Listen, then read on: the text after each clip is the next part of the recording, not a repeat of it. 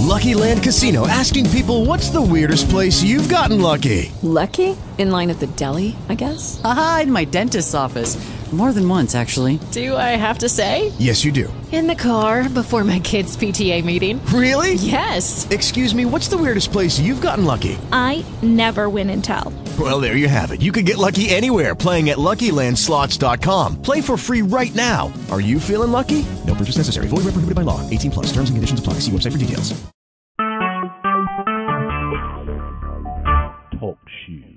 Recorded live. Well, hello, this is Michael Adams from Nothing But the Truth. It's April 11th, 2015. I don't know what this show's... I put some thoughts. I titled this show because I didn't really know what I was going to talk about. But we have Ryan Taylor with us. And I imagine when it opens, we'll have a similar conversation that we had earlier today. There's some good things that were shared by Ryan. And I would like you folks to hear them as well, those words that they shared with me. But first, we'll look at some of the headlines from Yahoo.com. Looks like headline number 3, How Pope Francis Affects One CNN Anchor. Of course, it's CNN. There is something about Pope Francis that's reawakens her faith, says CNN Carol, looks like Costello, meeting Cardinal Lacroix in Quebec, showed how the Pope is putting people in place to carry out his new vision of the church. Well, I have my thoughts about the CNN. Yeah. So anyways, not surprising that would come out of CNN. The next one, Article 4, is Vatican. Francis in showdown over gay ambassador. AFP. 3 months after appointing an openly gay diplomat as France's ambassador to the Vatican, Paris is still waiting for the green light from Rome, with Pope Francis entering his 3rd year in the post.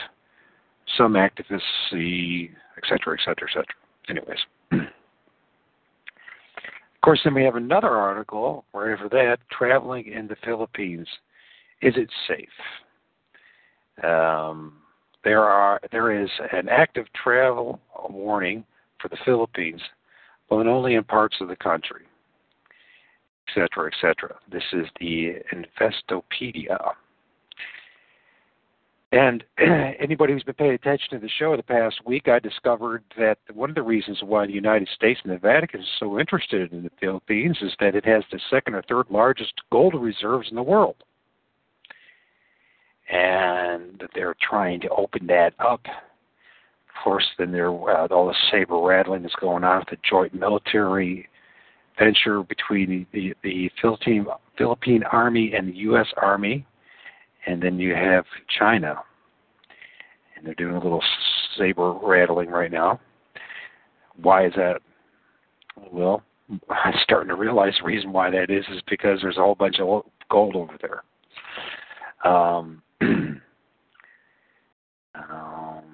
Yeah, there was a couple more, but let's see, where do I want to go with this?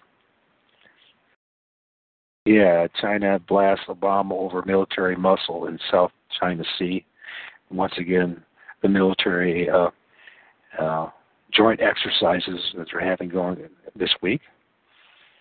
And I don't want to do any fear-mongering. I think that's all that is fear-mongering. I don't know what it will turn into. No one does. But obviously, gold's a big issue. Here we go. Priest launches a new Catholic school. Chicago Tribune. Father David J. Simonetti has so far financed the Pope Benedict XVI Academy of Excellence, which plans to open in the fall with his own money. Wow. His own money. Priests must make a lot of money these days. And what else do I really want to read? Nah, I really don't want to read anything more. Anyways, question should be asked, why is this one particular organization dominating the headlines? Do you think there might be something to it? Is it something that you and I should be concerned about? Once again, Pope in September is going to be having the first day, his first visit will be at the White House. Ironically, the White House, White, is named after a Jesuit priest. It's not because of the color of the building. And then the next day, a joint session of Congress, first time ever that a Pope has ever done that. And then the next day, on his itinerary, he's going to address the UN. I don't know what it's all going to lead to, but usually it's nothing good. So, anyways, me and Ryan. By the way, Ryan, how you doing? You there? Yeah, I'm muted out. I'm doing good. Thanks for having me. Yeah, thanks for being there, man. I know you've been having a rough week like myself, so I appreciate you being willing to spend a little bit of time with me this evening at short notice. We talked about doing a show, folks, but then I said, well, it doesn't look like it's going to happen because I have my son, and he was up very, very later than normal. Let's put it this way. His bedtime normally was 8 o'clock, and he didn't finally go to sleep till about 11:30, and it's now midnight plus Eastern, my time. But anyways, I do appreciate you joining me, Ryan. We were having a pretty interesting conversation, I thought. I appreciate you returning my phone call earlier today because I was, bummed out about whether or not to do the show, but then I ended up talking to you and then getting a couple of emails that reassured me that maybe this is the right thing to do right now. But one of the things I was really bummed out about is the reaction that others are having. I'm not going to point out any names, or in some ways I actually understand where they're coming from. So I'm not really condemning anybody, but I've been using last night or 2 nights ago. Was it last night? I think it was last night or 2 nights ago, maybe. That was last night. Chris White's documentary about should Christians keep the Sabbath or the New Covenant, and then also I've been using Bible.ca and this. Was it former Adventist Forum or Foundation or whatever it's called? I can't think of it right now. My brain's not quite working well. But anyways, they have it looks like about an annual, they get together and they have, I guess it's some kind of like a seminar, if you will, where they talk about, they work with former Adventists and helping them to overcome their the poison that's been given them. I don't know any better way of saying it, about the Sabbath and how vital it is for them to keep the Sabbath, and that it's, although they say it's not a salvific issue, in truth it is in their faith, that if they don't keep the Sabbath, then and they don't keep on working on perfecting themselves, so they won't be saved, which is contradictory to the gospel. So anyways, I've been using these folks because they do a good job of explaining why it's not necessary to keep the Sabbath. Why, what's the difference? What's new about the new covenant? What has Christ done for us?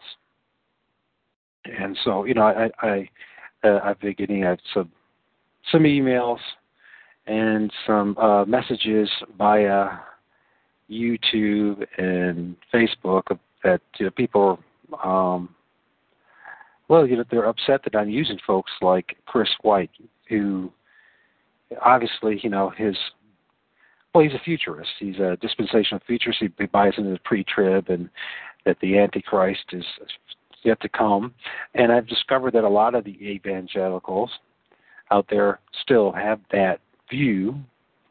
And, my thinking has come, at least for me, Ryan, is that, I have not met anybody that has it figured out 100%. And if somebody is good at explaining say one certain issue. Maybe it's, why we don't need to keep the Sabbath, yet they're wrong about other issues. I don't find that a reason at this point not to share with other people that what they understand. And I understand that others are finding it confusing that I'm willing to use someone like Chris White or Bible.ca because of their stance on futurism and all that when I'm so against it. But I don't know. Yeah. I want to hear what your comments are, but before that, I just want to explain why I'm doing it. I'm doing it because I think that Chris White, for instance, did a great job explaining the difference between the Old Covenant and the New Covenant, why we don't need to keep the Sabbath anymore, that a day of the week is not salvific, it's not going to save us, and, what the curse of the law is, what Christ has actually done for us. He's wrong about other things. People say that he might even be a Jesuit in disguise or financed by the. I don't know. Who knows? I don't know. It's not my place to judge him. I look at it this way at this point, that maybe the man is just confused about a few things, just like the rest of us. They're all smart and brilliant. He might be. I mean, I've known people who have been Christians for 30, 40 years that are still struggling with things like future dispensationalism or whatever, you know what I mean? So, I don't know. What do you think? Is it inappropriate? And you can be honest with me. You can, rip me a new one if I need it. You can, discipline me if you, is it wrong for me to use someone like Chris White or? Well, I would first of all, let me throw out my disclaimer. All right. I haven't heard the past couple of your shows, mainly because I've been dealing with family sickness and all that, and I don't know anything about Chris White. So there's my little disclaimer. However, on just the basic, premise that you're putting here, is it okay to put, somebody out there who might be caught up into future dispensationalism or, they don't hold the Sabbath keeping as far as the Old Testament command, so on and so forth. Now, I think the reason why you and I had such an interesting conversation earlier today is because you and I have both been down this road of feeling like, totally betrayed by what we had been taught before. In other words, believing in dispensational futurism, or, for me, I grew up in kind of the Pentecostal charismatic movement, and coming out of a lot of that, I used to be heavy into Steve Quayle and, Stan Deyo and L.A. Marzulli, and I used to be into all of that stuff, which has a lot of its ties into the Pentecostal charismatic movement, which, if you go a little bit deeper into history, has ties to Methodist, and then further back to the Plymouth Brethren movement. So we kind of see a separation in history about 150 years ago, and you feel betrayed. You feel like, whoa, wait a second, like this is, some of these movements are newer than Mormonism, dispensational futurism and all that. Those are newer, and so you kind of feel like you got sucked into a somewhat of a cult, and so you kind of go to the other end of the extreme. You kind of jump, from maybe the liberalism side of things over to the legalistic side, or maybe for some people out there listening, it may have been from the legalistic side all the way to the liberalism side. God doesn't, he's not concerned with our sin. Grace covers, whatever we do, and that would be an improper use of law and gospel, right. Because it's not that we're given grace so that sin may abound. Of course not. That's not at all the purpose of grace. In fact, grace should bring us humbly back to recognizing God's law for us appropriately, and how it's good for us, and how we can do these good things for our neighbor, or living out in our vocation, or serving as a husband or as a father, those sorts of things. So it gives us a proper distinction of law once we look at it through the lens of the gospel. But we can, I guess the reason why I'm getting into this is, I have to kind of preface it first. We all have our sin to contend with.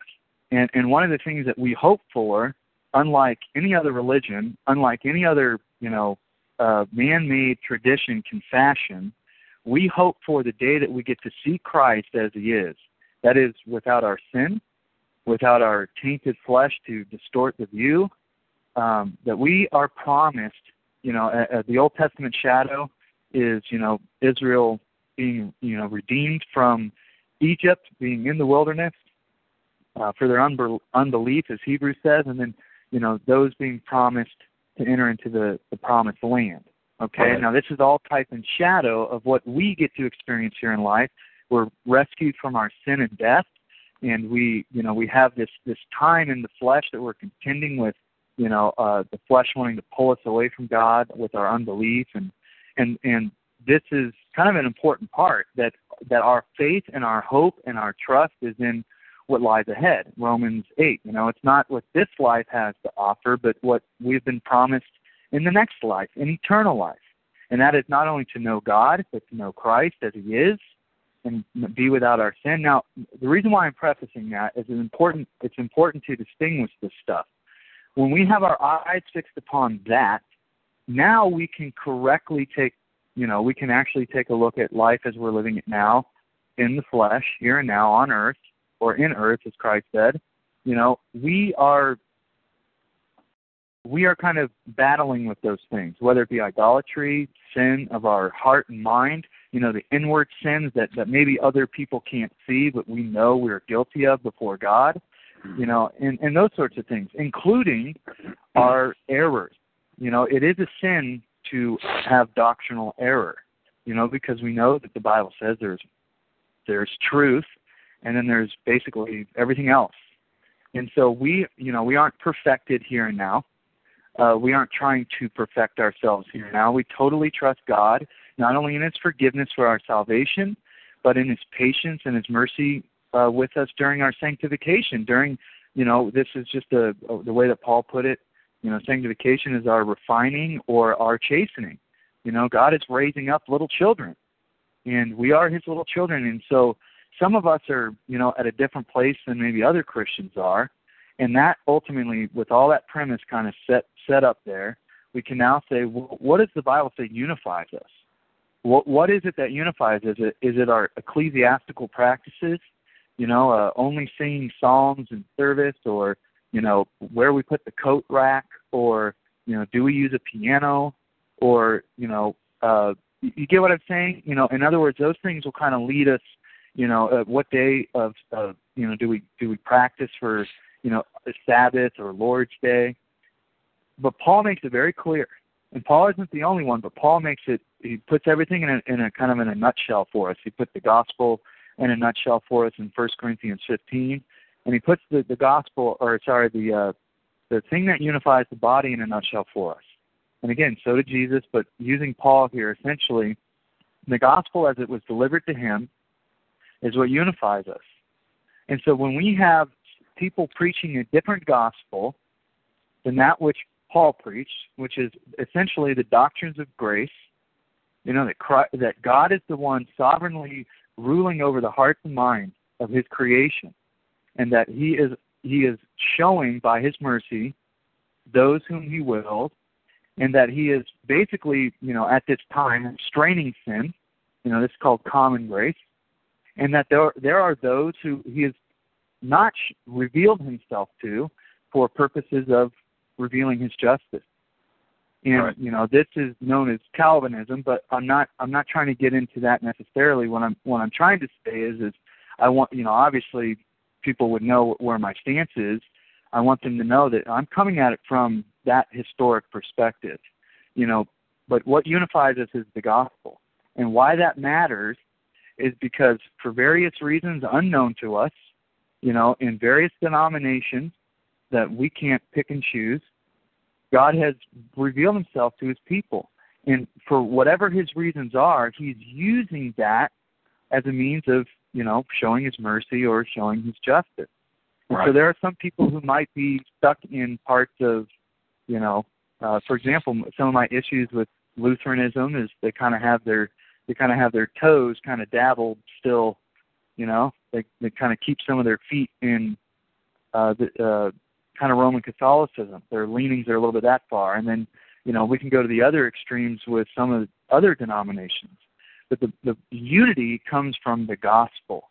And so there might be people who can do a faithful biblical teaching on, Sabbath, or on, the proper distinction between law and gospel and how that applies in our practical life as a father, as a husband, or whatever the topic. And that doesn't necessarily mean that they're, to be thrown out.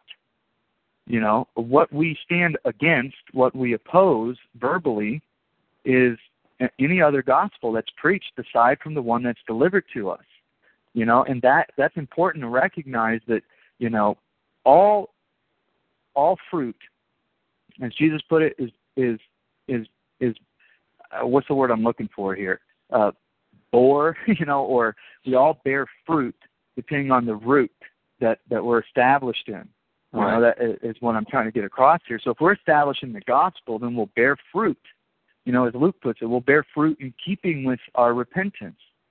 Okay, well, someone who preaches a different gospel, well, you're going to start seeing fruit that they bear that maybe has a form of godliness, maybe sounds biblical, but ultimately points you back to you and your law keeping, or points you back to the shadow and not the substance that is Christ.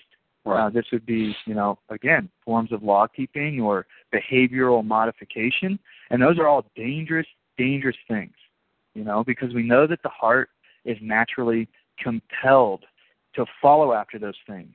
I heard somebody put it once, Dr. Stephen Dilday.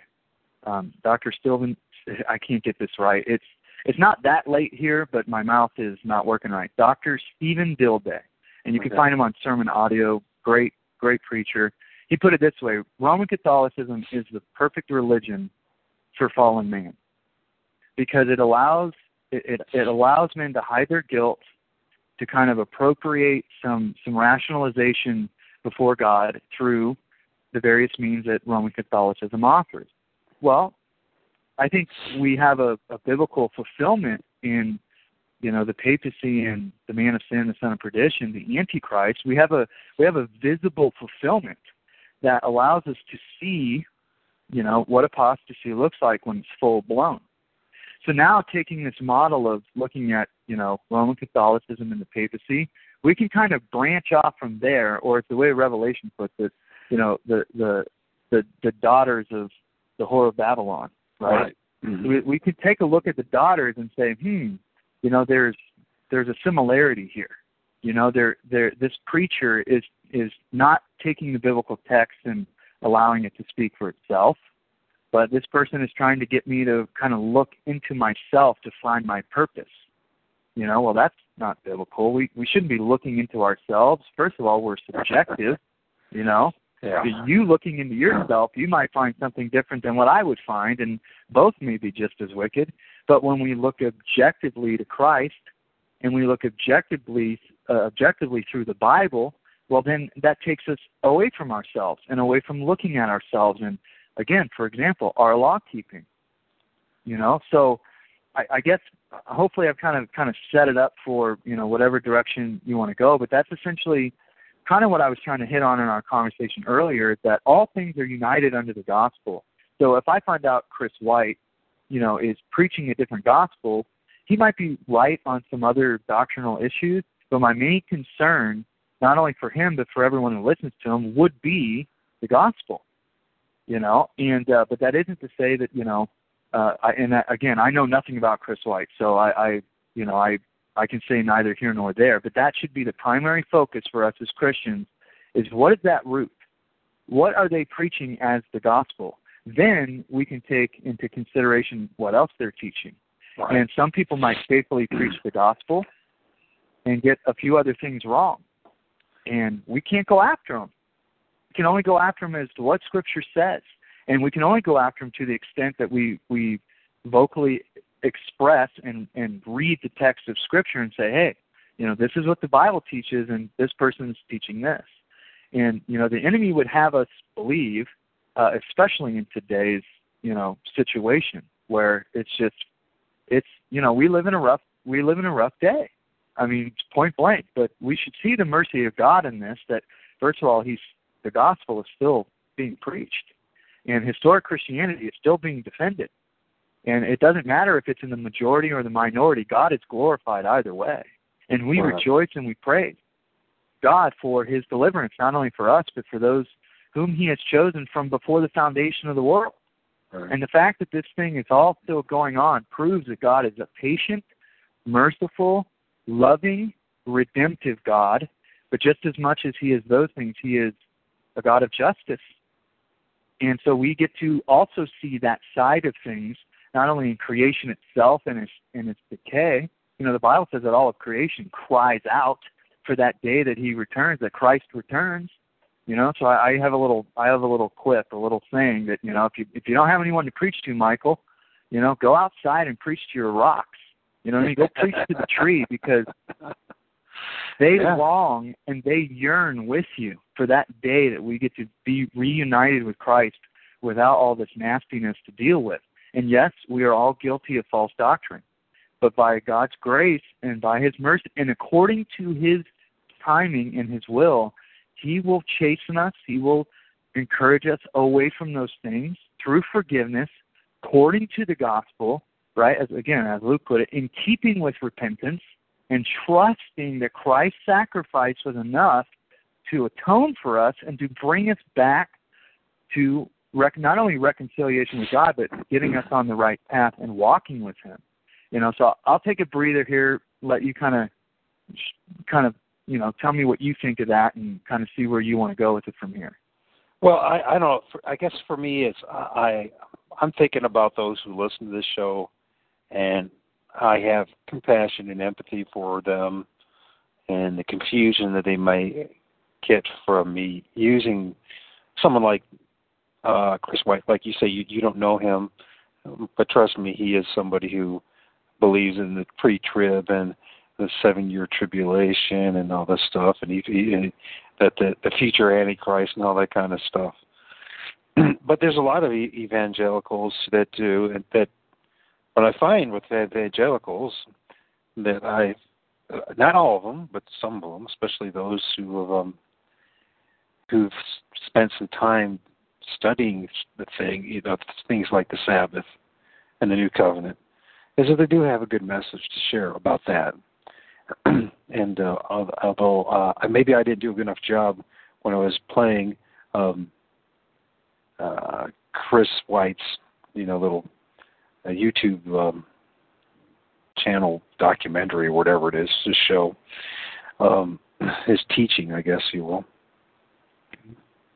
about that, you know, explain to the others that, you know, that they're, you know, Chris is right. I feel that Chris is right about this, but he's wrong about that type of thing. You know, he's wrong about his dispensation of futurism stuff, but he's right. I feel he's right on the money. I think he did a good job of explaining what Christ has done for us, why the old Mosaic law has been done away with, that the new law, that is, you know, love God with all your heart, mind, and soul.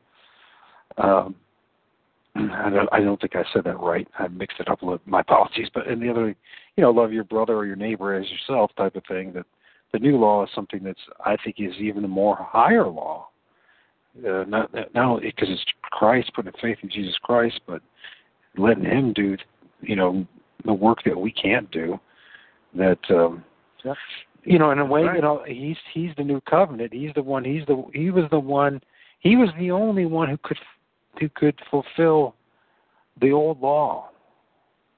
It lived it to the point. He was perfect, and the whole old law, everything, all the Sabbath and everything leads us to, and all these 10 Commandments, at least how I see it, leads us to Christ. Leads us to realize that we are sinners and we need a Savior, and that we can't do this on our own. So, but anyways.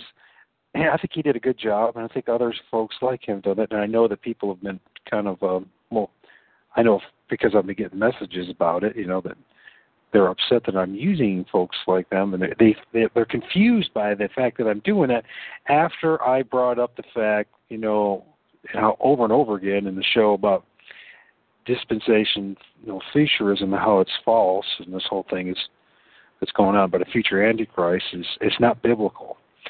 And what I'm hoping, but, you know, I don't have any control over the issue as far as others, but I'm hoping that people can start to see there's a couple important lessons here by allowing someone like Chris White on the show, even though it's not an interview, but I'm sharing his recording, is that people can start to use discernment and hear the truth, see the truth, and see the error, and forgive the messenger for his errors, and just focus on that which is truth, that which leads us to Christ, that is part of the gospel.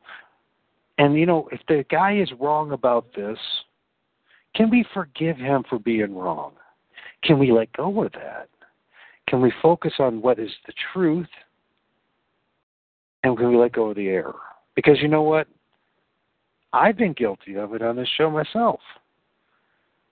In fact, the only person so far, Ryan, that hasn't been guilty of it is you on this show, probably. Everyone on the show has shared truth and has shared some error. I'm asking people to forgive me for my error, help me to work things out too. But it's just, I don't know. I'm coming to the realization, like for instance, the whole thing about the Sabbath. I was sharing this with somebody else, and you know who I'm talking about, but I don't need to make it a public thing because I respect the guy an awful lot. But he was concerned about the fact that I was using Chris Wright, and that it was, it's confusing, seemed confusing to him. How could I do this? Well, I'm hoping the reason why you can see what people will see the reason why I'm doing it is because Chris White did a good job explaining the difference between the Sabbath and the New Covenant. Now, he's wrong about the future Antichrist. Based on my studies and what other people have done, like including yourself, we've kind of realized, based on what the reformers say, what history says, what the Bible says, that the Antichrist has always been here with us. We know that to be the papacy. Okay, great. Now we know that. Now we can stay away from that. We can warn people. We can stay away from that false religion, and we don't have to be living in some kind of fantasy future thing. But now we still got other things we need to work on. One of the things is this whole thing of what happens to us. Many of us, I'm not saying you, Ryan, but many of us who discover who the Antichrist is, the papacy, then we get drawn in to this Sabbath thing, this legalism, the complete opposite, yet it actually is the same thing. It's the great irony. Go ahead. We have to say why, though. We have to say why. This is a crucial part here. And I'll only speak for myself, okay? I don't want to speak for anyone else, but I'll speak for myself. And I think, if we need to go to the text, then there's no issue with that. Okay. This is a very key part. Why do we go back to our law keeping? What you just said is that when Antichrist is revealed to us, there's kind of a panic that sets in where we're like, whoa, and look at what okay, let's remember John, as this is being revealed to him, he's kind of being revealed the kingdom here, and not in the good sense, and he goes to bow down and worship it because he just thought it was the most amazing thing ever. And the angel of the Lord, essentially Jesus, says, hey, what are you doing? This, no, we're not worshiping this. We have to keep in mind here that yes, when our eyes are open to this reality, it can be scary. Oh yeah, it's very scary. For most people, it's extremely. For most people, it's extremely scary. And then there's that natural reflex that man does, as you said. You brought up. It goes from being worshipped to abhorred. Like completely we're repulsed by it. Now, here's the thing. Here's the distinction. Where is our belief? Where is our faith? Do we believe that as this is being revealed to us, that we are not only forgiven our own trespasses, but that we also are, that God is able to sustain us here and now, no matter how bad it is, whether we're under extreme persecution as the Protestant Reformation went through, and earlier the Proto-Protestants went through, or in our relative time of peace, although we see that slipping away, is God in control or not? Where is our faith? Where is our belief to know that not only as he sits upon his man-made throne, that God is seated upon a much higher throne, and Jesus at his right hand, to soon return to judge the living and the dead? He rules and reigns sitting at the right hand of God even today. And the gospel is going forth. Now, my question is it for Chris White here is this, Michael. If he hasn't heard that the papacy is the Antichrist, then how will he know to teach it? And if he's rebuked that teaching, then he's in error in that regard. But nowhere in Scripture does it say that somebody who doesn't know who that person is condemned forever. No, it says that the man who comes with a different gospel, whether it be an angel or any other sort of figure, if they come preaching a different gospel, that's the one. Okay? And the ones who go against the teaching of Scripture and the doctrines of grace and salvation, they were rebuked by Paul. The Judaizers, those who tried to come into the church and say, this is, just basically permission to have fun because we're not under that anymore, and they were rebuked. So I would say the liberalists. Okay, my point here is our unbelief makes it impossible for us to trust that as this is being revealed to us, that God still is in control. And that the gospel, this is my key point, the gospel is sufficient. It is powerful, Michael. Listen, the gospel is not only what saves men, but it's what God is using to rebuke and to literally whip Satan. Okay? The gospel is powerful. And the gospel that it was given to us in Scripture, that is the key. Why does Richard Bennett not go on and on and on about, the soon coming impending doom? Instead, he presents the gospel. He tells you who Antichrist is as if he's drinking a cup of coffee, okay, because God delivered him from that. Yeah. God delivered him from. Now, he's serious about it. Don't get me wrong, okay? I get a little passionate in my discourse here. Don't get me wrong. Richard Bennett is very serious about it, as he should be, but he properly distinguishes the two. He tells you who it is, and then he moves on to what the gospel is and how it is a stark contrast, how they are in opposition to one another, and how the gospel reigns and rules supreme over Antichrist, even though it appears as though Antichrist is having the victory. How in the world can an instrument of God's wrath, Satan himself, who can't even rebel against God's will, take over the world? How can he do it? God is using Satan. Satan desires to rebel against God, and God is simply using that to show his justice. Right. God, what Satan means for evil, God takes that and uses it for good. Joseph, one of the greatest typological figures of Christ in the Old Testament, type and shadow. We have Joseph. And what does he say? What my brothers meant, what they meant to do for evil, how Satan tried to take this and, ruin everything with it, God used it for good. God used it for his glory. Well, that's what all of his creation will do. Ultimately, that's being done right before our very eyes. So, okay, I'm starting to ramble now, and we weren't going to do a super long one, so I'll stop there. But that's a key distinction. When we start going back to the law, that shows our unbelief. That shows our lack of faith in the gospel and its power to not only redeem us, to sanctify us, but primarily, and of first most importance, save us.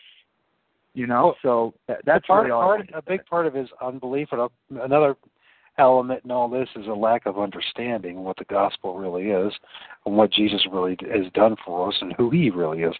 And that, there's this, like you said, men, what was the saying? You said somebody said something about men are idolaters by nature. Oh, Calvin.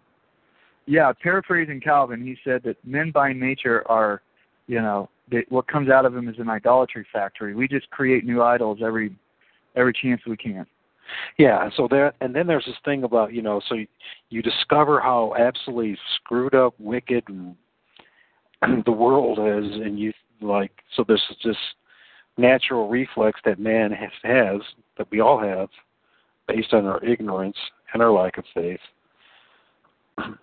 that, maybe if we keep the Sabbath, if we get back to the old law, if we start doing, things, that somehow it's going to change the course of history, when, if you actually really take the Bible for what it says, the Word of God, It already told you what the course of history is going to be like, and that,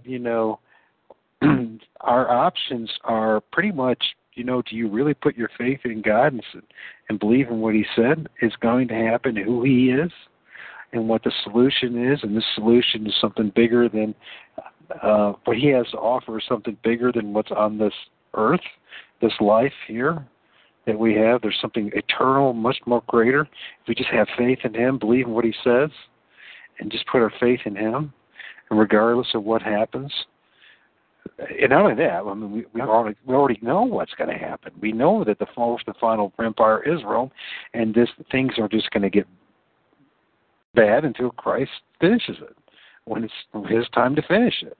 And so, what do you do? I mean, so I think that what I see myself, I see in others, is just because we figure out all this stuff, God reveals to us who the Antichrist is, what Rome's all about, what the world's really about, that somehow we think that we can manipulate God, that we can control Him. Somehow if we all, keep the Sabbath and keeping the commandments and pray perfectly and do everything that we think, somehow we're going to appease Him and make things right. When He already told us in Scripture what He wants from us. That the one thing, was it John 3:16, right? I mean, over and over again, people, it's like the most simplest of verses, but one of the most profound verses, God so loved the world, gave the only begotten Son, who will believe in Him should not perish but have everlasting life, right? That's it. I mean, yeah. But it's hard for us to think. I know it is. I mean, that's all I have to do is just. But it takes. It does take effort to really start to believe. And I really think that a lot of times what happens, like I always say myself, my own personal experience, by failing at trying to keep the law, I realize how bad of a sinner I really am, how much I need a Savior, and this whole process is just convincing me more and more, teaching me more and more what it means to actually have to believe in Jesus, who He says He is, who Jesus Christ is. And I know it's a hard... Go ahead. No, I'm sorry, man. I go ahead and finish your thought there. I'm sorry. Oh, no, I'm just saying I understand. I know how difficult it is for many of us, most of us. It will always be a challenge for us to just really put our faith in Jesus Christ. I really think that's enough.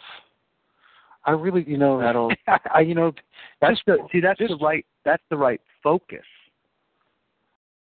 Well, yeah, because I mean, it's a lifetime effort right there. That's a lifetime, and that's what God wants, Michael. He wants our. What did Jesus? You just quoted John 3:16. Okay, what does John 3 start off with? Nicodemus asking about how we can be born again. Do we go back in the mother's womb or work, Jesus? And Jesus pretty much says, wait a second, you are a Pharisee, you're well trained in Scripture and you don't understand this concept. Okay, first of all, the gospel was prophesied in the Old Testament, right, and it was being fulfilled in Christ. So the new covenant wasn't something new as in, brand spanking new. It was new in that it had been prophesied in the Old Testament to happen, and Christ was fulfilling it. So the New Testament literally was told to us that it was coming and that it would be fulfilled in the Messiah, Daniel 9. So now we don't have to say, Jesus came so that we could keep the law, because then what did Christ come for then?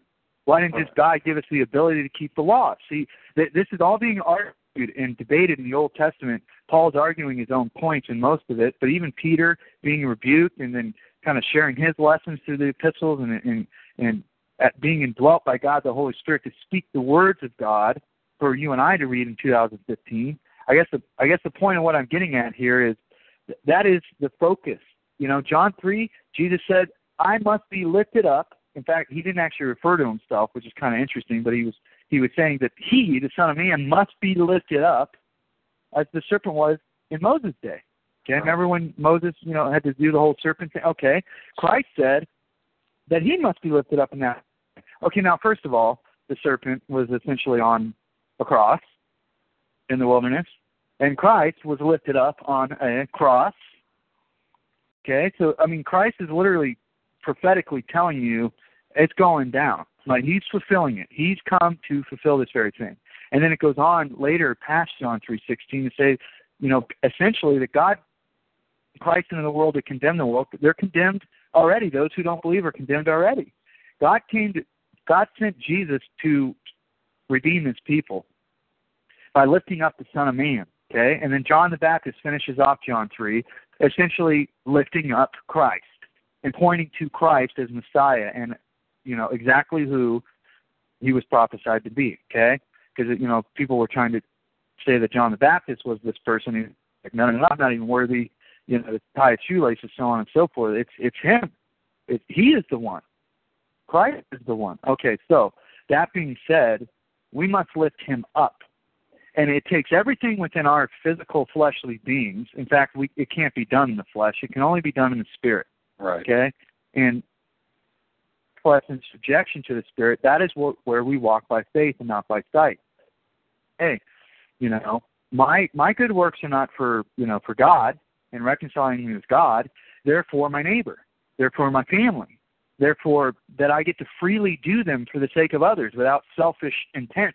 You know, if you're keeping Sabbath in order to keep right with God, your motives are selfish.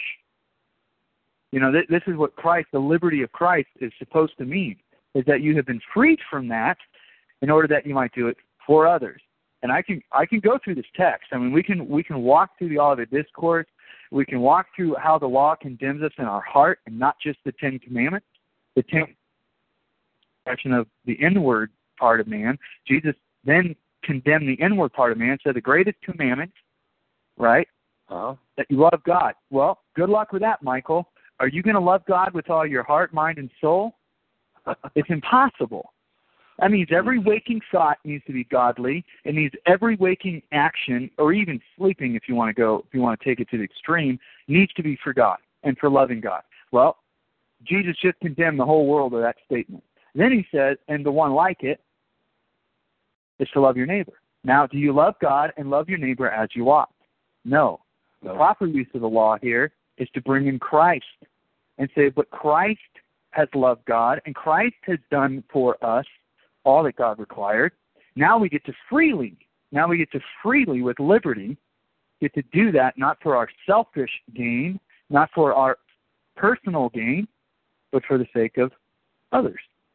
And see that, and that is essentially Christ in us. He did that very thing for us. So we can rebuke according to Scripture. We can exhort. We can edify. We can, instruct. And those are all necessary things. But to simply hammer away at the law, or what I like to call a whip, when you take some of God's truth and you start whipping God's people with it, I don't want to be anywhere near you. That's not a good place to be. That is not how we're supposed to use the law. There's no doubt about it. History has made it very clear. Our brothers and sisters in Christ, as a part of the body of Christ, they're not disconnected or disjointed.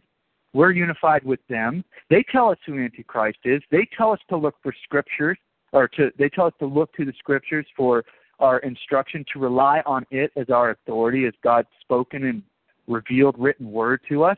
Okay, so that's what we do. And when we get away from that, we have every right to rebuke somebody. But my point is then what unifies us, Pete? What brings us together? Law keeping? Well, that's what man likes to do. Hey, you keep the Sabbath on Saturday? Cool. We're now, hey, we're a new clique. Anyway, I'm rambling again. No, sorry, not only that, but the law keeping thing. I can't. It's amazing because it's like the most confused, divisive thing that man does, because no one can figure it out, agree on it. And when they do, it's usually at the expense of others. So, because you're not doing this, doing that, then you're not good enough to be with us, and therefore, the heck with you, you're not a real Christian, and it's where's the love in that? You don't have the Spirit. You don't have the Spirit. Yeah, you don't have the Spirit, or you're. And what I would say is, how can you see the invisible things of God? If you're gonna tell somebody they don't have the Spirit, my question is how do you see that? The Bible says I can't even see my own heart. What you can then see this is why it's important that we utter with our mouths the very words of Scripture. Yeah.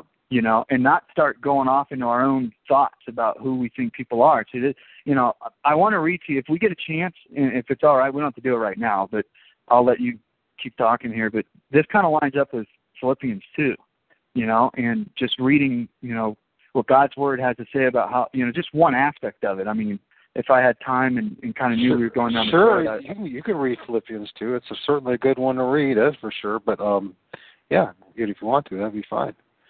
If you want to, go ahead. I mean, I don't know. We're kind of, I think, using some of the Word of God to solidify this message tonight. I guess what I want to get at is the reason the reason why I'm using folks like Chris White and others that seem to contradict what I'm sharing is because of that which they're sharing, which is what you're saying too. That which unifies us, which is the gospel of Jesus Christ. If he, I have to, at least I see this. I might be wrong. You tell me if I'm wrong or not. I have to learn to love a guy, appreciate a man like Chris White, even though he is flat out, he's teaching something completely wrong when it comes to this future dispensationalism. And I've proved it over and over again. I know that. It's not in Scripture. Like you said, it comes from the Brethren. It comes from the Plymouth Brethren on, the Jesuits. I know that. I don't know that he knows that or doesn't know that. But what I do know is that his message about what Christ had done for us, at least how I feel, at least, and what I'm seeing and what I'm reading, is right on the money and should be shared. And that, I guess, we as the body of Christ have to learn how to appreciate that which is truth coming out of someone and distinguish that which is error. And if we have the opportunity to correct them or, rebuke them or whatever, to do it. But, should we just isolate ourselves? Should we just wait until the perfect situation happens? Or do we say, listen to this man. Listen to what he has to say about this. I strongly recommend you forget the other stuff. He's wrong about that. But listen to what he's actually saying, the truth. Can you start to develop the power of discernment where you can start hearing the truth from the error? You know what I mean? Can you forgive me or anyone else who's in the body of Christ for saying that which is wrong and accepting that which is right? You know what I mean? And if it goes in line with what you're saying, which is basically what truly unifies us, which is not the law, which is not how you live, it's not how you look, it's not how much money you have, it's not how brilliant you are, it's not how right you are about things. What unifies us is the pure gospel of Jesus Christ, that Jesus is what unifies us, what he's done for us. And, yeah. Well, what are the fruits of the Spirit? Not the fruits of us. See, we like to attribute to ourselves that which only belongs to the Holy Spirit. But what does the Bible say the fruits of the Holy Spirit are? What? Faith, love, what?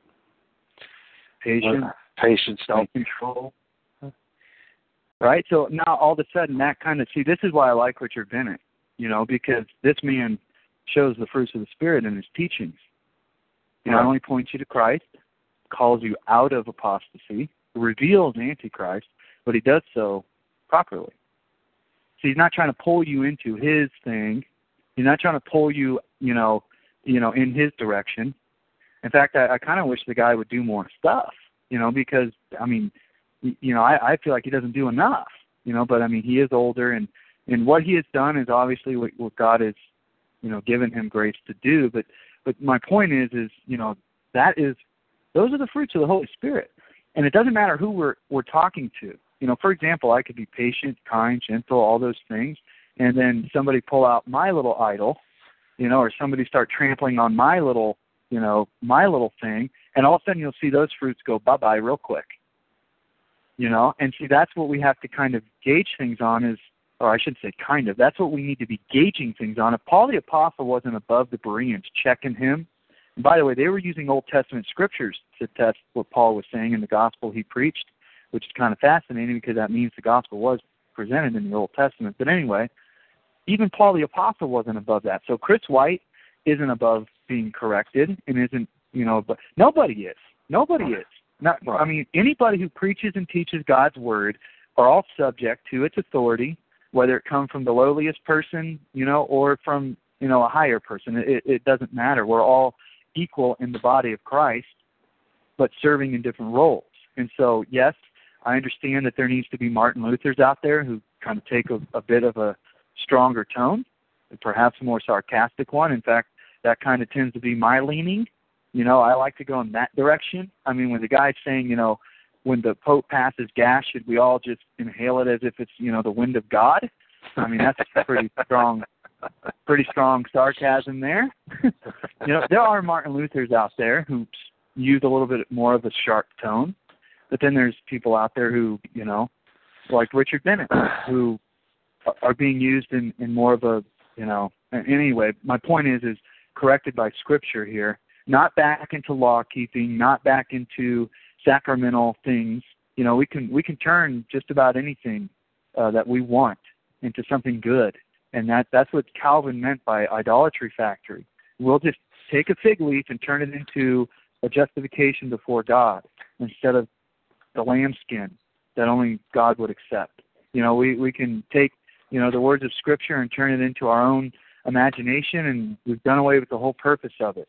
We can take Christ, or we can take the shadow and Christ with it, with our law keeping and stuff. And again, I don't mean to ramble here, but just is such a big deal to me because I went down this road, and I think that's where you and I kind of, where we kind of have been talking and kind of working through this stuff, is we kind of went down this together and realized, kind of started scratching our head saying, wait a minute, this kind of feels like the same old thing, just with new information added, and God was merciful to kind of pull us back out of that and remind us, hey, I got a reason for this. I have a reason for some people not knowing and some people coming to know this, and you don't know their hearts and you don't know my plan. You just simply get to look to me. You get to live out the blessed gospel that has been given to you. You get to share it with people around you. You get to, that's the joy and freedom we have.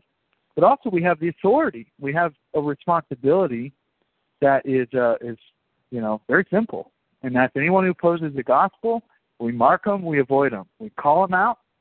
We tell them, no, you don't get to do that. You don't get to put people back in under the law, or you don't get to people that, right. God has somehow changed and doesn't care and all that other stuff. You get what I'm saying, so. Yeah. So for just to recap, or just to finalize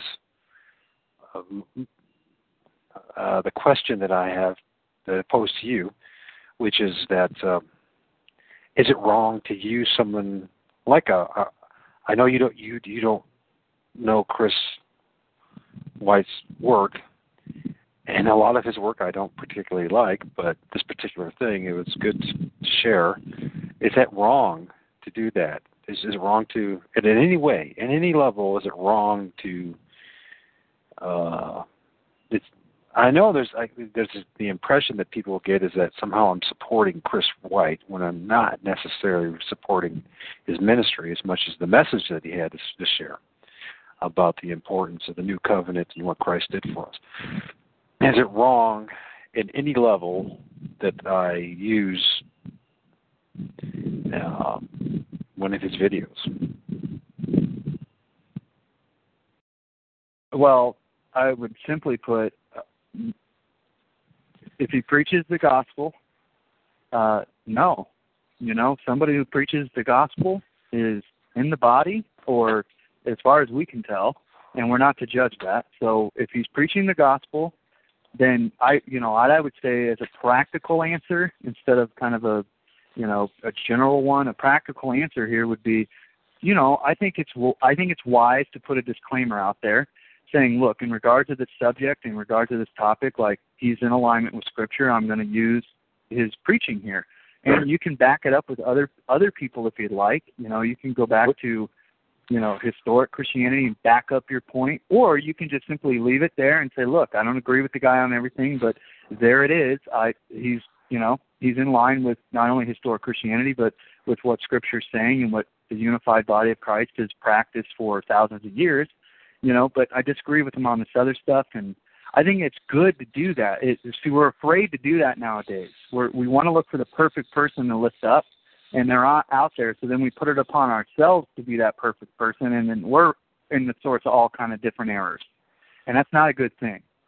So I would say simple answer, which I'm not very good at giving, is no, but if he teaches a different gospel, that's where I would struggle to put anybody up. If they're like, well, they teach the gospel, this gospel, but I agree with him on this issue. We should be concerned with that.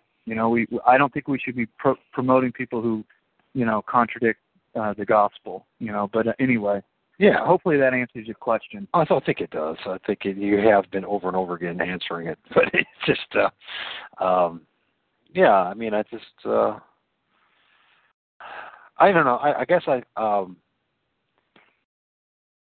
it's probably, in the end of the day, it's probably more of just personal issues of my own, as far as what I want.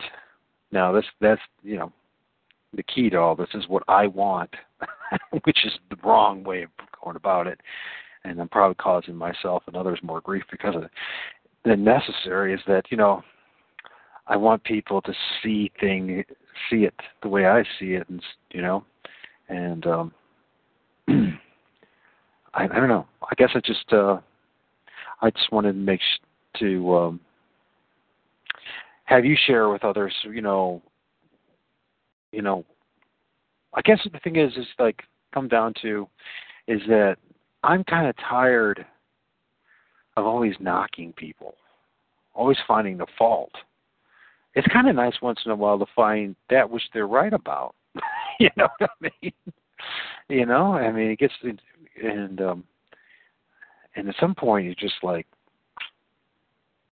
if it's kind of like what you were sharing with me earlier today.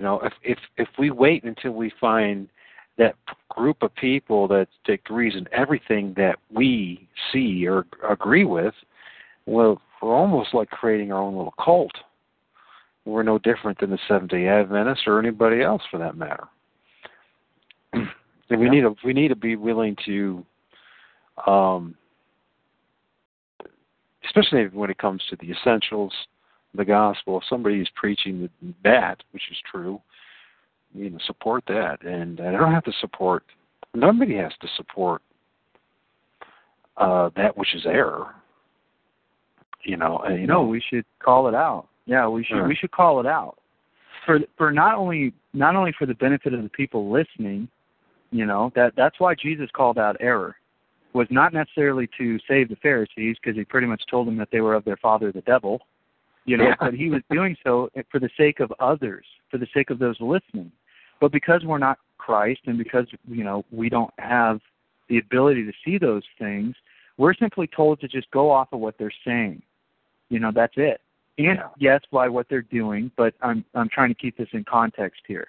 When Rome pretends to agree with us on our gospel, we can clearly see that by their deeds they don't. That's a totally separate context. In regards to those professing the gospel of Christ, we aren't exposed to their hearts. We don't see if they're meaningful or if they're sincere, but we can say, hey, they're preaching the doctrines that are found in Scripture, and they're lining up with our historic brethren and sister in Christ, but they're in error in this regard. And by the way, we're all in error. So if somebody hadn't corrected me about my views of futurism, I wouldn't do anything. You see that? That's why I'm thankful to God for presenting the truth to me in that regard and confirming it not only with historic Christianity but with Scripture. So I've been pulled away from that error.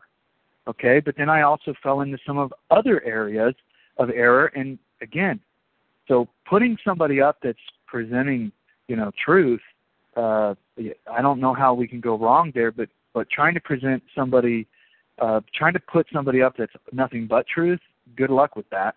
You know, I don't know a man on the face of the earth that has that. Well, no, I don't either. I don't either. That's the issue. The issue comes down to that. It's like, well, you know, as I pursue the truth, nothing but the truth, I'm discovering that just like myself, everyone else I'm running across has their pluses and their minuses. They have things that they're right on and things that they're wrong about.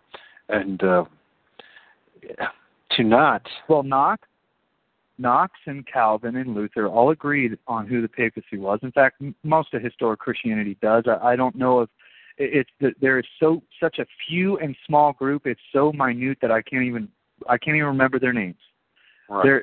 Most of Christianity has agreed on who the Antichrist was, but you know, it's funny, they disputed and debated. I mean, Luther didn't agree with Knox on all ecclesiastical matters, and Calvin didn't agree with everything, you know, with Luther on ecclesiastical issues, but they were all united under the gospel, and they were all in opposition to Rome in countering the gospel.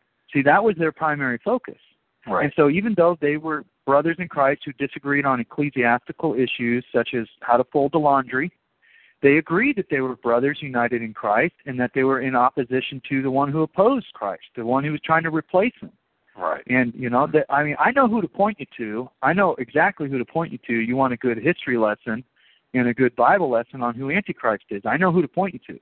Yeah. You know, but at the same time, I know who to point you to, you know, in regards to, you know, proper distinction between law and gospel, you know, and how to practically apply the gospel to your life and what God is revealing to us in Scripture, you know, in that regard. So there are many faithful teachers and preachers out there, and some of them are still caught up in some stuff that we pray God deliver them from, and we hope that God might even use us, you know, that by telling the truth and by presenting our case according to Scripture and with, you know, again, with the strong, mighty branches of our Protestant heritage, that they can be corrected, you know, but to simply disregard them and to simply cast them aside as if God isn't able, and I don't even have to use that one if that sounds offensive. I could say to cast them out as if it's not possible that they might hear the truth and come to understanding, because they are in fact united by the gospel.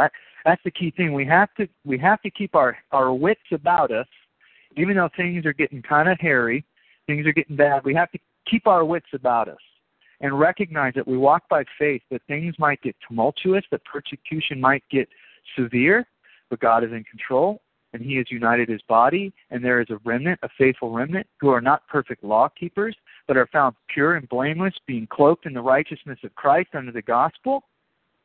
God is good, and He is delivering His people, and He is in control. He is a good Father, and He is correcting His children as He sees fit, not as we see fit. We might want big brother or little sister to get in trouble a little sooner. God is in control, and He will deal with them. And we just simply get to tell the truth. We get to present the gospel. We get to even be corrected. I need that more than anything. You know, that this is Christian living. And again, before we close, you know, I don't want to, you know, I can ramble for 4 hours, man. So, but let's not conclude without reading Philippians 2. Okay. Because that'll kind of summarize some of this. But I didn't mean to take it from you or anything like that. But no, that's all right. That's important to distinguish. You know, we have to say that yes, there are some people who don't know this stuff, and that's why we ought to share it, and why we ought to do so with gentleness and with patience. Patience, meaning, hey, bro, you're going to come around. I'm praying for you. You got to come to, you know. But again, if they're preaching a different gospel, no, they get marked from the get-go. And so I hope people are asking, well, what is the gospel? Hopefully those are the emails you start getting. Well, what does he mean by the gospel? You know, what does that mean? You know, so hopefully that's what you start getting next. But that's important to distinguish here, is that we do have brothers and sisters in Christ who have not yet been shown this, but we by faith know and believe that God is doing it according to His will. He's going to deliver and all that when He desires to. And anyway. Yeah. I don't know. So, yeah, so you want to do Philippians or Ephesians? Philippians 2. Okay. And let's see. Let me pull up the King James Version here. Okay. So Philippians 2, and I'm just going to read the chapter so that the context, not necessarily starting at the beginning of the chapter, is always context, but right. I just want to read the chapter through and let it speak for itself. All right. I mean, I might make a few comments, but I'll try and restrain myself. Okay. If there be, therefore, any consolation in Christ, if any comfort of love, if any fellowship of the Spirit, if any bowels and mercies, fulfill ye my joy, that ye may be like-minded, having the same love, being of one accord, of one mind. Let nothing be done through strife or vainglory, but in lowliness of mind let each esteem other better than themselves. Look not every man on his own things, but every man also on the things of others. Let this mind be in you, which was also in Christ Jesus, who, being in the form of God, thought it not robbery to be equal with God, but made himself of no reputation, and took upon him the form of a servant, and was made in the likeness of men.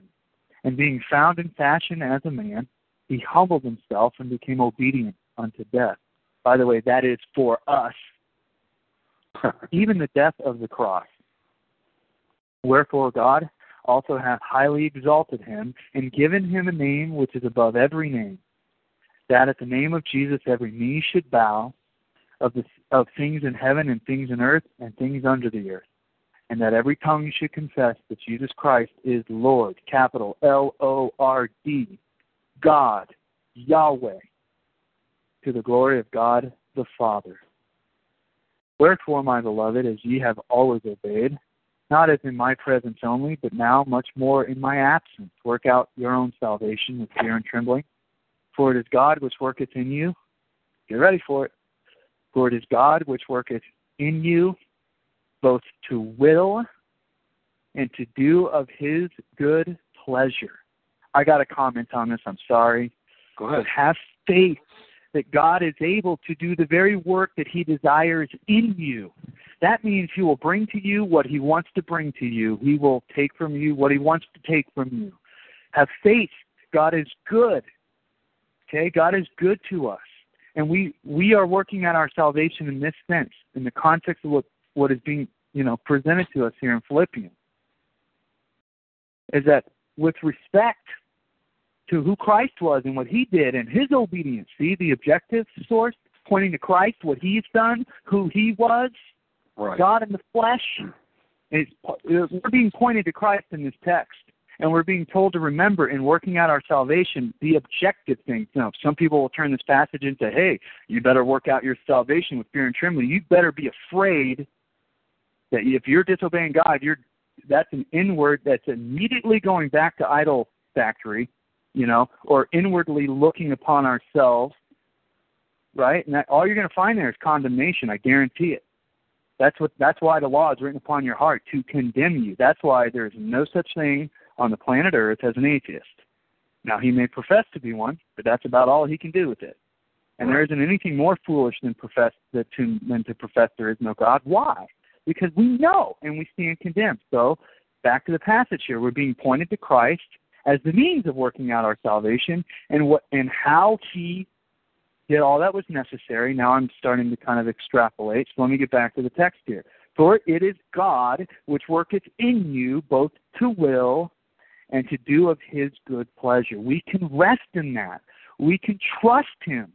Okay, now, do all things without murmuring and disputing, that you may be blameless and harmless, the sons of God, without rebuke, in the midst of a crooked and perverse nation, among whom you shine as lights of the world, holding forth the word of life. Who is that? Who is the word of life? That I may rejoice in the day of Christ, that I have not run in vain, neither labored in vain. Now that should be a rest for some people who have been laboring in vain. Okay? We put our faith in Christ alone, according to Scripture alone, by God's will and his grace alone, for his glory alone. And that's why when we're laboring and we're striving and we're murmuring and we're beating each other up, this is Paul saying, look, chill out, okay? anyway, again, I'm extrapolating, so going back here. Yea, and if I be offered upon the sacrifice and service of your faith. What a selfless thing to say. Wow. So we can see evidence here of God the Holy Spirit speaking through this man in this text. Yea, and if I be offered upon the sacrifice and service of your faith, I joy, and rejoice with you all. For the same cause also do ye joy, and rejoice with me. I mean, this. What are we taking joy in? What are we rejoicing in? You know, that this needs to be what our eyes are being pointed to constantly, and because it's so easy to get our right off, instead of lifting up Christ as the serpent was lifted up in the wilderness, instead of lifting him up, we start looking away to other things. And the text here isn't saying, hey, you better do or else. No, that's not what we're being told here. We're saying to look to Christ. Right. And that is what's going to put us in perspective. That's what's going to put us in, subjection and bear fruit in what's being laid out here in the text. And the rest of the chapter is essentially a kind of a closing remarks and kind of an instructional thing for the church, there with Timothy. And after that, we can read all that. But essentially what I wanted to get through is these 19 verses here. Right. That's, is it extremely powerful or something, or, no, but I think it might be encouraging for some people to understand that, again, and taking in line with the fruits of the Spirit and all that there's a proper way to handle what we've been given, that knowing what we know, and some of it we're still going to have to shed, some of it that isn't right, but a lot of this truth that we certainly know is not only backed up historically, but is backed up biblically. We get to walk with that truth and delight in it and point everyone to Christ with it. And anyway, I don't want to start rambling again. I read the text. There it is. You can take it from here, Michael. Well, it's good stuff. Thank you. I appreciate it. So, I mean, what else is there? I mean, that's the only hope I have, the only joy I have, the only answer that I can find is that it is Jesus. It's putting our faith in our Lord and Savior Jesus Christ. He's the answer. So, can I sum it up like he's all that is the answer. There's nothing that we can do that can somehow supplement anything that we can do to somehow to even think that we can do something diminishes, disrespects what he's done for us. We have to put our whole faith in him. And I know it's a hard thing for most of us to do. I know I struggle with it because of who I am,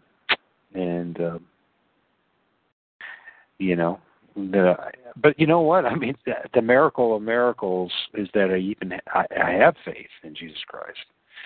Something I prayed for a ton. I didn't pray for, can I keep the Sabbath day perfectly. I prayed for, can I have faith? Can you give me faith, God, in Jesus Christ?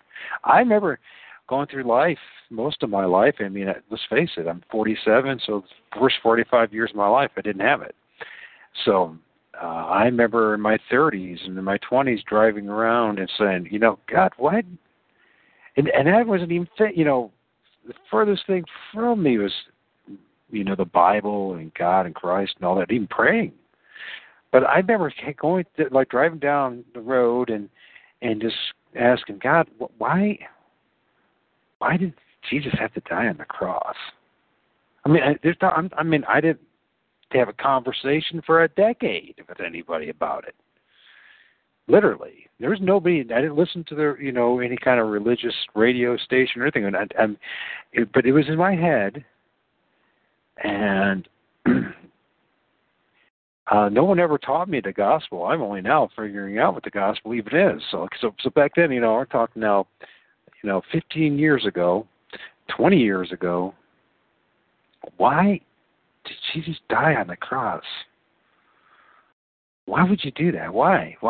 You know, because now I'm so grateful that he did pay for our sins, and you know, he did raise from the dead, and he is coming back, and that he did give us a way out, and he is we have a Savior. Because I spent the majority of my adult life trying to fix myself and make myself perfect, and it was an absolute failure.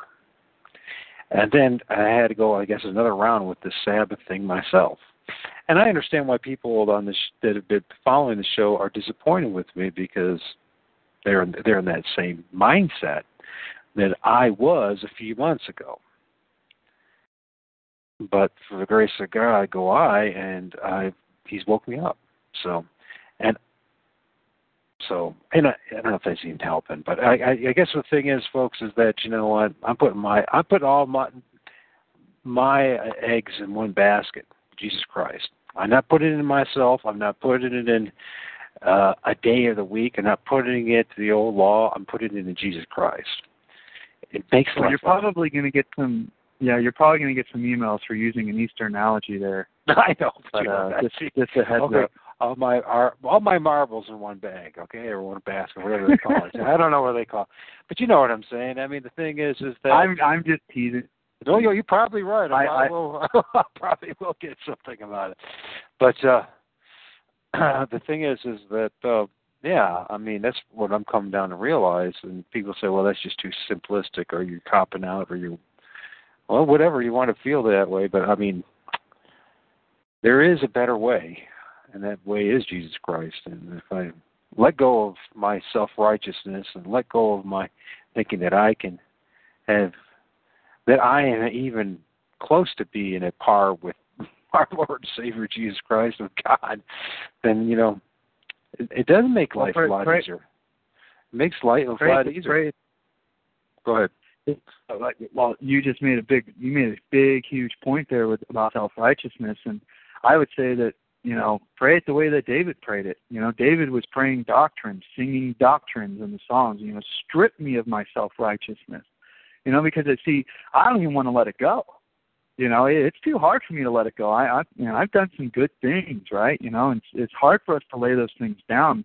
Our prayer ought to be, God, strip me of my self-righteousness, because I want to hold on to it bad.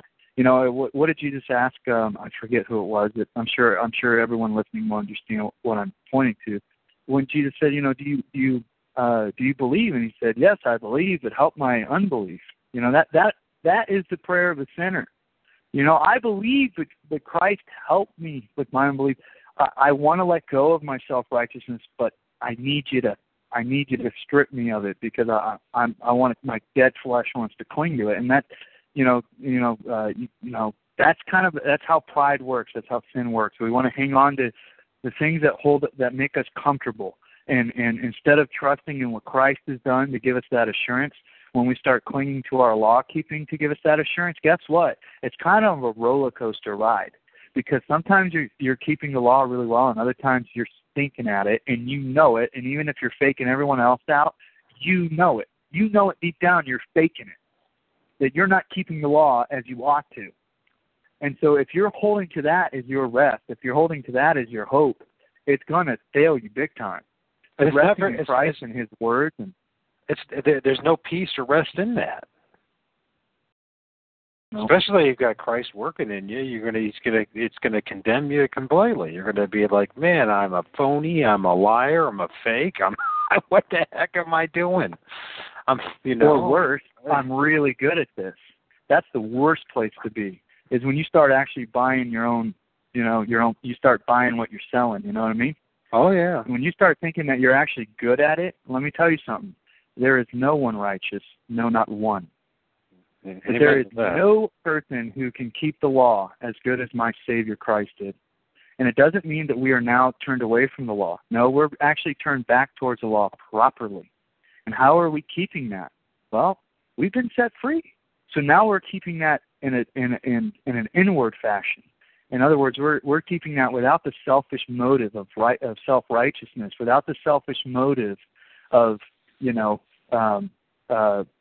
showing off or whatever you want to. In other words, I got to do this, otherwise God's going to be mad at me, or I got to do this so that people will think I'm really godly.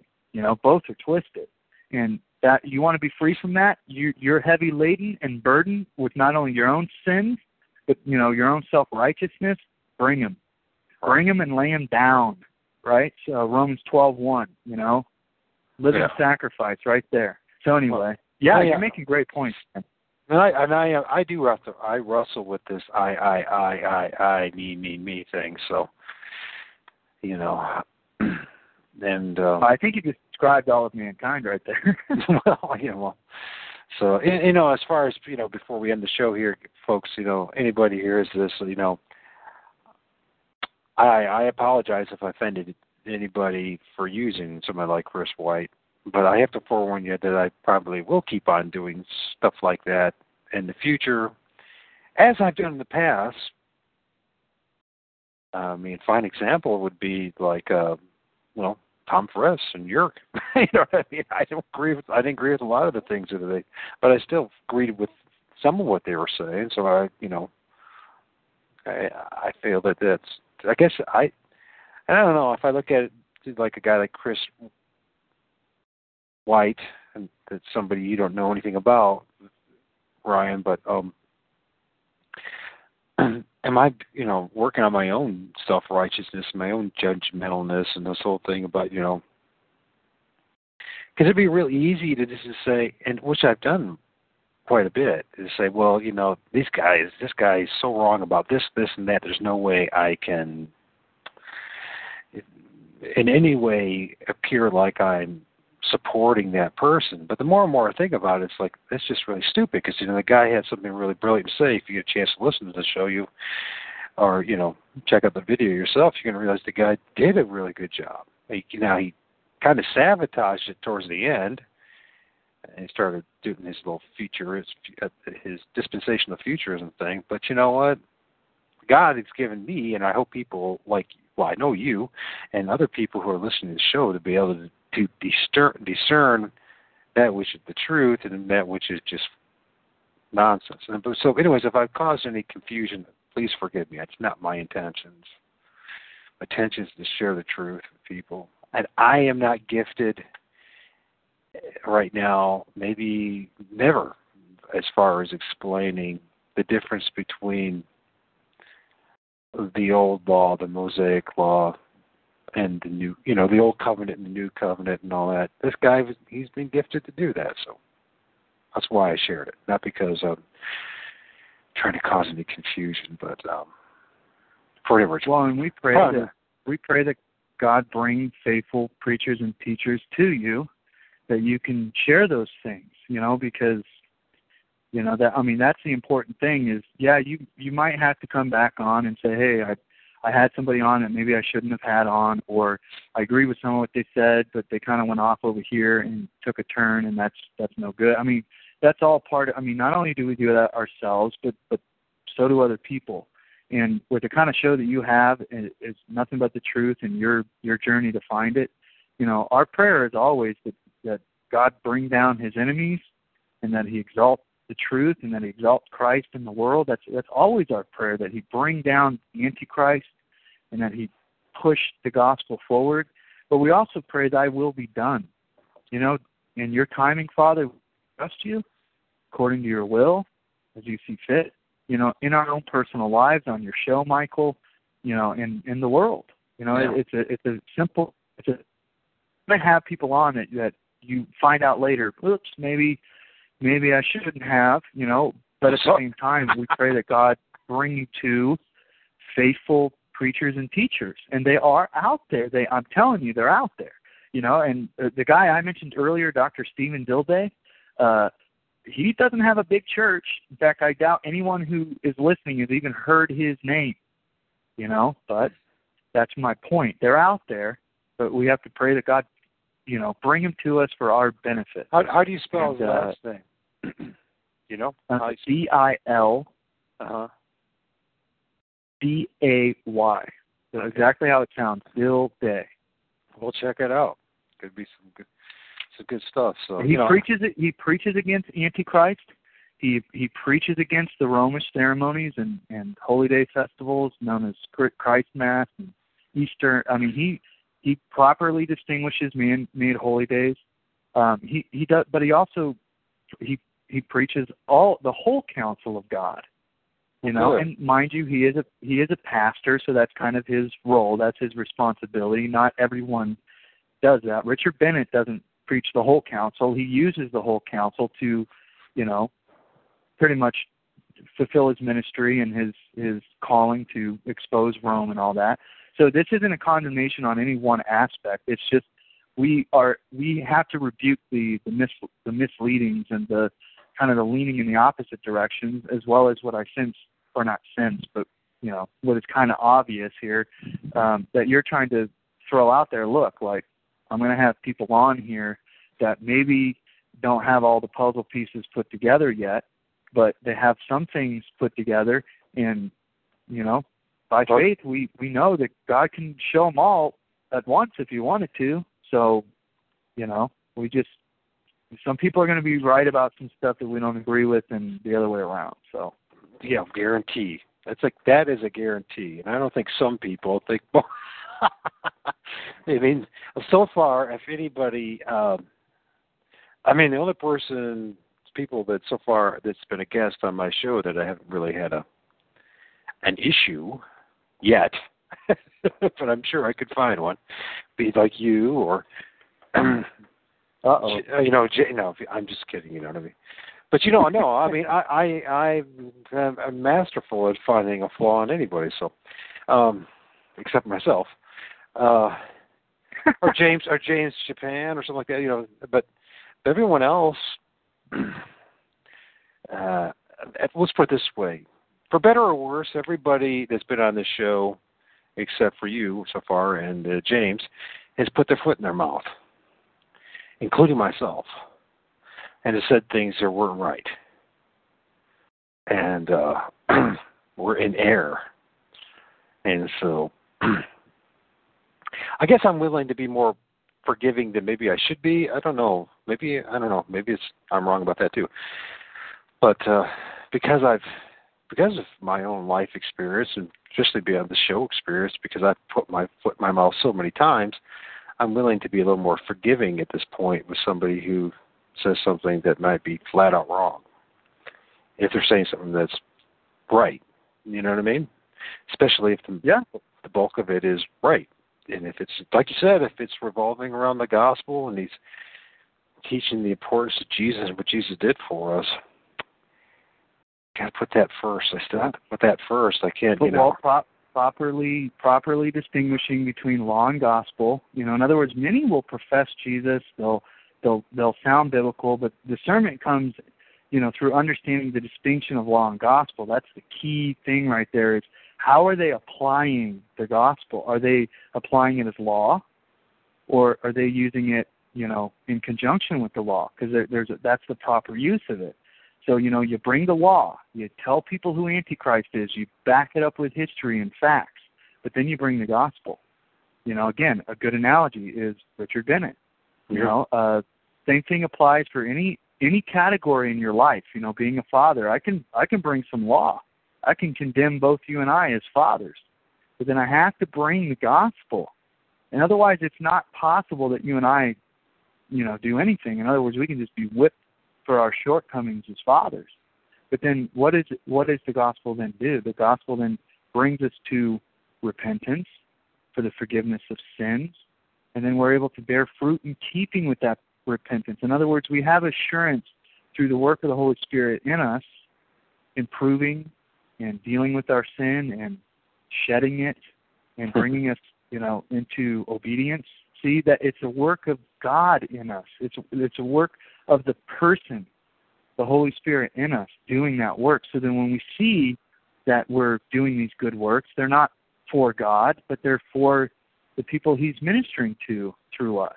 And that gives, not only sets us free, but it also gives us peace and assurance to know that I belong to Him, that I'm being used by Him, even in the most practical or mundane sense of the word. In other words, just being a father, just being a husband, and, you know, not being the next, you know, great whatever. Just practically walking. Most of Christianity is very ordinary. And I think what the flesh doesn't like about historic Christianity and why so many people have gone off into their own imagination and their own fables and spiritual mysticism and entertainment and experiential this and that is because they're bored. And it's the same thing that we see in the Garden of Eden. God said it is good. In fact, he said it's very good. And what did man want? He wanted more. And that is what the flesh naturally wants. But God has given us very chastened, very, we could say structured, as if it were to sound negative, but it's actually not. It's an order to things. And they're very chastened. Even baptism, that's something that our flesh gets to experience, being baptized. We feel that, we can even get a little emotional about it, but it's a very chastened thing. And same with the Lord's Supper, it's a very chastened thing, and we begin to realize that God is chastening the flesh, and while He's freeing. So, you still there? For what purpose? Yeah. Right. Did I lose you for a minute? Yeah. Well, we probably should end it anyways. We've been going at it now for a good hour and a half, almost hour 40 minutes, over that actually. So we were supposed to keep this short, but it didn't end up short. So I really do appreciate you spending the time with me, Ryan. I appreciate the fact that you were willing to return my call today, and we were able to talk earlier and to share some of your insights, because I think we have a lot to share. Very impressed, actually, for whatever it's worth. And this is not vain. Thanks for having me. Not vain flattery. I do appreciate it. So, yeah. I enjoyed talking with you, man. Thanks for having me, and have a good night. And yeah, bless you. Thank you. Yes. Hold on. Just hold on a little bit. So, but I'm just going to end the show. Don't hang up on me yet. So, but anyways, folks, I hope you got something out of this. I know I did, and we'll move on from here. And well, thanks again, once again, Ryan, for sharing what you shared. So, God bless everyone. Take care. Oh, I got to try to terminate this. For some reason, it freezes up on me so much. Like every time.